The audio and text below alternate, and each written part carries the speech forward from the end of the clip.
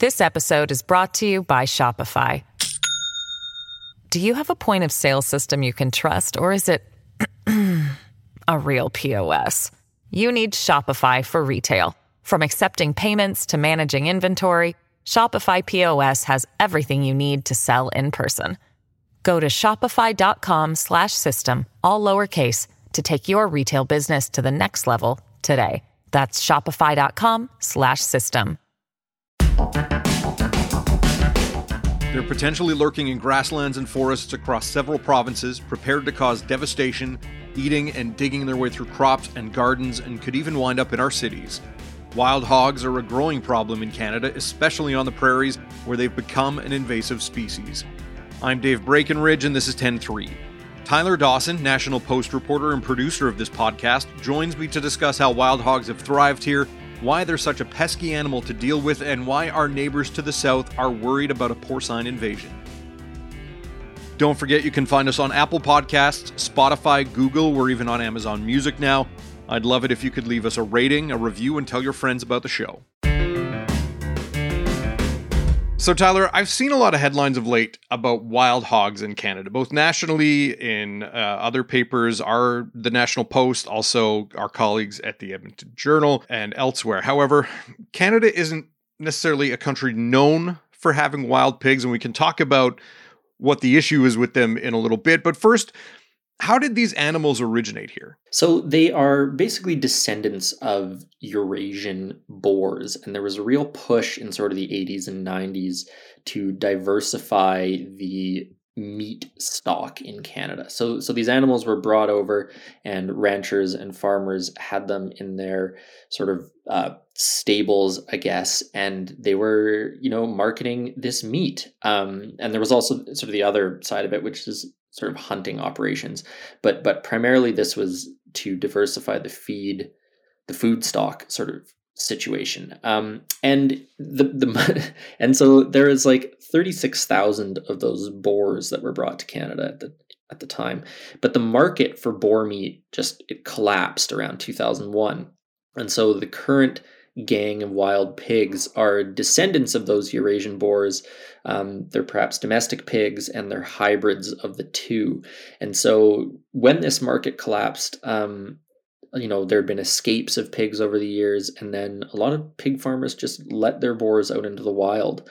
And that's sort of the root of this problem. And so they go from being, I guess, kind of the next big hope in the meat industry to essentially becoming a pest. And what happens when you let a bunch of pigs go free?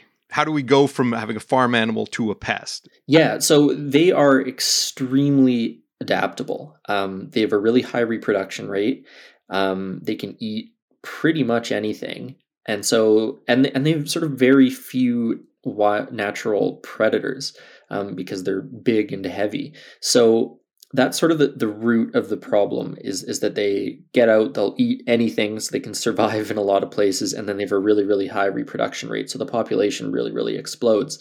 So that's how, and then they're also incredibly ecologically destructive because they will eat pretty much everything.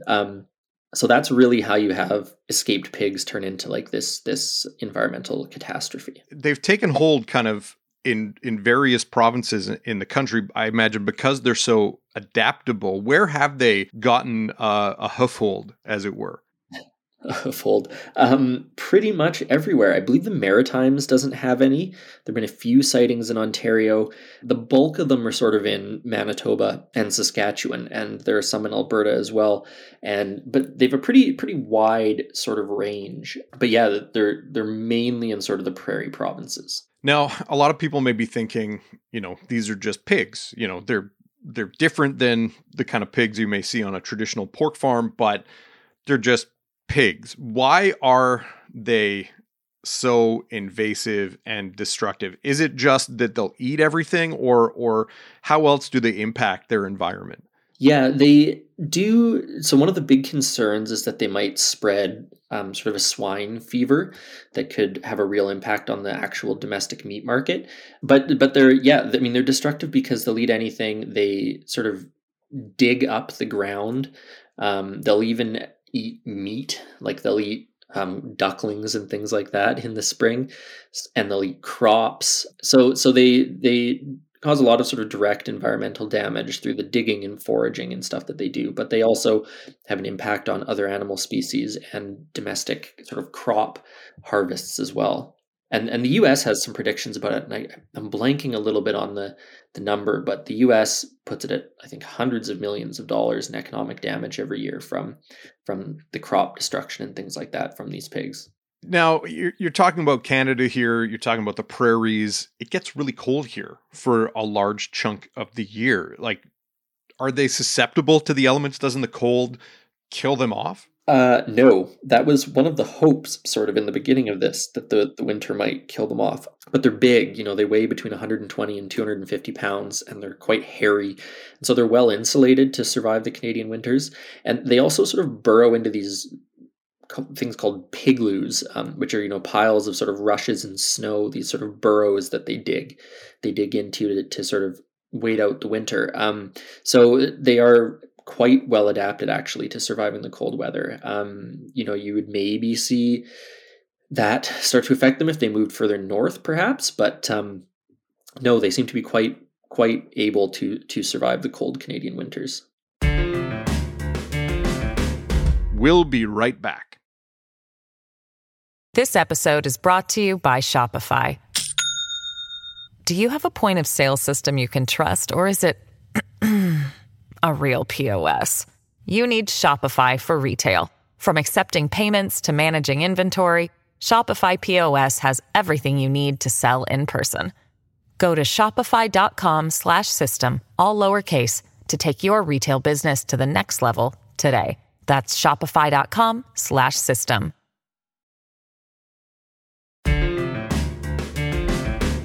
Now, in Canada, it appears for the most part, they're confined to rural areas. But in Europe, there are reports of encounters with wild pigs in cities, even major centers like Rome.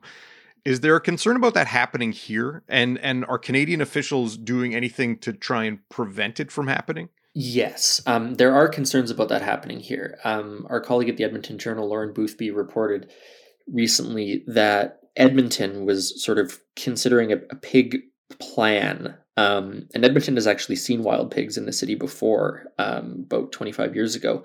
And so it is a concern because while they are sort of circulating around cities, in a city like Edmonton that has considerable green space running through it, they can get into sort of that river valley corridor and could establish a presence.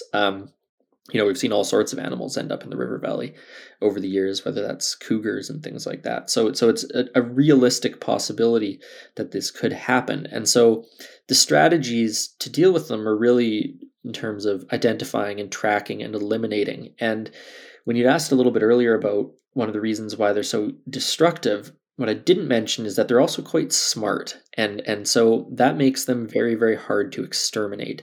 These pigs live in a community called a sounder. And when you are going to exterminate this pest, you can't really just pick one of them off because they will learn from that experience and not be trapped in the same way again, or learn to fear humans or fear gunshots, things like that. So when it comes to extermination, you need to sort of eliminate this entire group of pigs, this entire family of pigs all at once, or else they just become even wilier and cause even more problems. So when it comes to the city's plan for sort of identifying and eliminating, that would be identifying them, having a reporting mechanism for sightings, and then having a mechanism to have police or fish and wildlife officers respond to try and exterminate them before they could get a foothold. Mm-hmm, because in a city like you mentioned, Edmonton, a lot of Canadian cities are built around rivers, and they do have a considerable amount of parkland. Like, they could devastate and kind of infiltrate these kind of lush parklands that Canadian citizens are all very used to enjoying on a recreational level. Yeah, exactly. And, presumably there's also some concerns about them displacing local species. You would perhaps worry about your dog getting in a fight with a colossal, ferocious hybrid pig creature while you're out for a run or something. So there's I think a handful of reasons anyways to be concerned about this. Now, our pig problem is potentially our neighbor's pig problem. the US has kind of raised a red flag about the issue that's happening in the Canadian prairies. Why are people south of the border worried? Like, don't the US have their own kind of wild pig population? And why would states be more worried about Canada as opposed to the pigs in their backyard? Yeah, so there are a lot of wild pigs in the United States, and they were sort of brought over for similar reasons but quite a bit longer ago than in Canada. And if I recall correctly, the bulk of them were sort of in Texas and California, and they have been sort of migrating northward. And so sort of border states, Colorado, for example, down there, not a Canadian border state, but bordering areas that also have pigs have strategies to keep them from sort of coming up from the south. But you have a series of border states along the Canadian border, Wyoming, North Dakota, Idaho, Washington State, Montana, that have all sort of raised concerns that pigs might come from the north. So yes, there is this domestic concern in the United States, but there is a concern as well that pigs might be coming from Saskatchewan and Manitoba. And there have been sightings within a few miles of the US border of these pigs. So there's a whole infrastructure down there for dealing with this, reporting mechanisms, for example, so that the state can investigate them if there are sightings. And they don't seem to have really made that incursion across the border yet, but that doesn't mean that state officials aren't on the lookout for it and concerned about it. I know you mentioned earlier that, when you're trying to deal with these sounders of wild hogs, that you kind of have to deal with the whole of them at once because they can learn and adapt. So how do wildlife officials feel these pigs can be dealt with? Or even if not wildlife officials, like experts on wild hogs, are we able to hunt or trap our way out of the problem? Have we tried that previously? I know you mentioned in Alberta, in Edmonton, there were some pigs seen in the city about 25 years ago. And I believe kind of in the intervening years, places kind of north and west of Edmonton, like, has there been success in Canada in dealing with some of these populations? In isolated sort of spots, I think would be fair to say. There has not been a super successful concerted effort to really, really reduce the overall population. In terms of how it's done, one of the funny things about doing journalism in Canada is it's a lot easier to get Americans to talk about these things. And so I did talk a couple of years ago to a guy from Texas who walked me through how they do it. And they basically set traps. They set these sort of pens with bait food and leave them for a period of time until the pigs get used to them and then come in, and then they can sort of trap them all and kill them all. And they often also in the US will shoot them from helicopters, for example, to eliminate large groups from the air. But the point is, you can't really hunt your way out of this problem. There's sort of too many of them. They're too dispersed. If you're not likely to eliminate the entire sounder if you're just a recreational hunter. And so Alberta did actually have a bounty program on ears. So if you killed a wild boar and you brought its ears in, you could collect a bounty. But I don't believe anyone collected a bounty for the period of time that the program was running over the last 2 or 3 years. And I believe also that program's coming to an end. So I think we could say with some confidence that it wasn't a resounding success. I know one of the things when you're talking about kind of dealing with preventing some cross-border pig invasion, that there's this notion of some people saying, well, we need to do our best to try and make sure there's a no pig zone near the border to prevent kind of this. Is that possible? Or is the fact that these animals are smart, voracious eaters, prolific reproducers, does that make the entire notion just kind of a non-starter? I get the sense that the experts believe that is actually possible. It just requires commitment and effort put into actually doing it, and sort of a coordinated response across jurisdictions, because that's also part of the issue here is we don't work super well across various provinces and with the states and things like that. So it is possible. From what I gather, it would just require a considerable degree of planning and coordination and communication to make happen. Well, that certainly is a fascinating topic, Tyler. Curious to see how Edmonton's pig plan goes and whether these animals will get a foothold further in Canada. Thanks for your time. Thanks for having me. 10-3 is produced by Tyler Dawson. Theme music by Bryce Hall. Thanks to my guest, Tyler Dawson. You can read more from him at nationalpost.com. I'm Dave Breckenridge. Thanks for listening.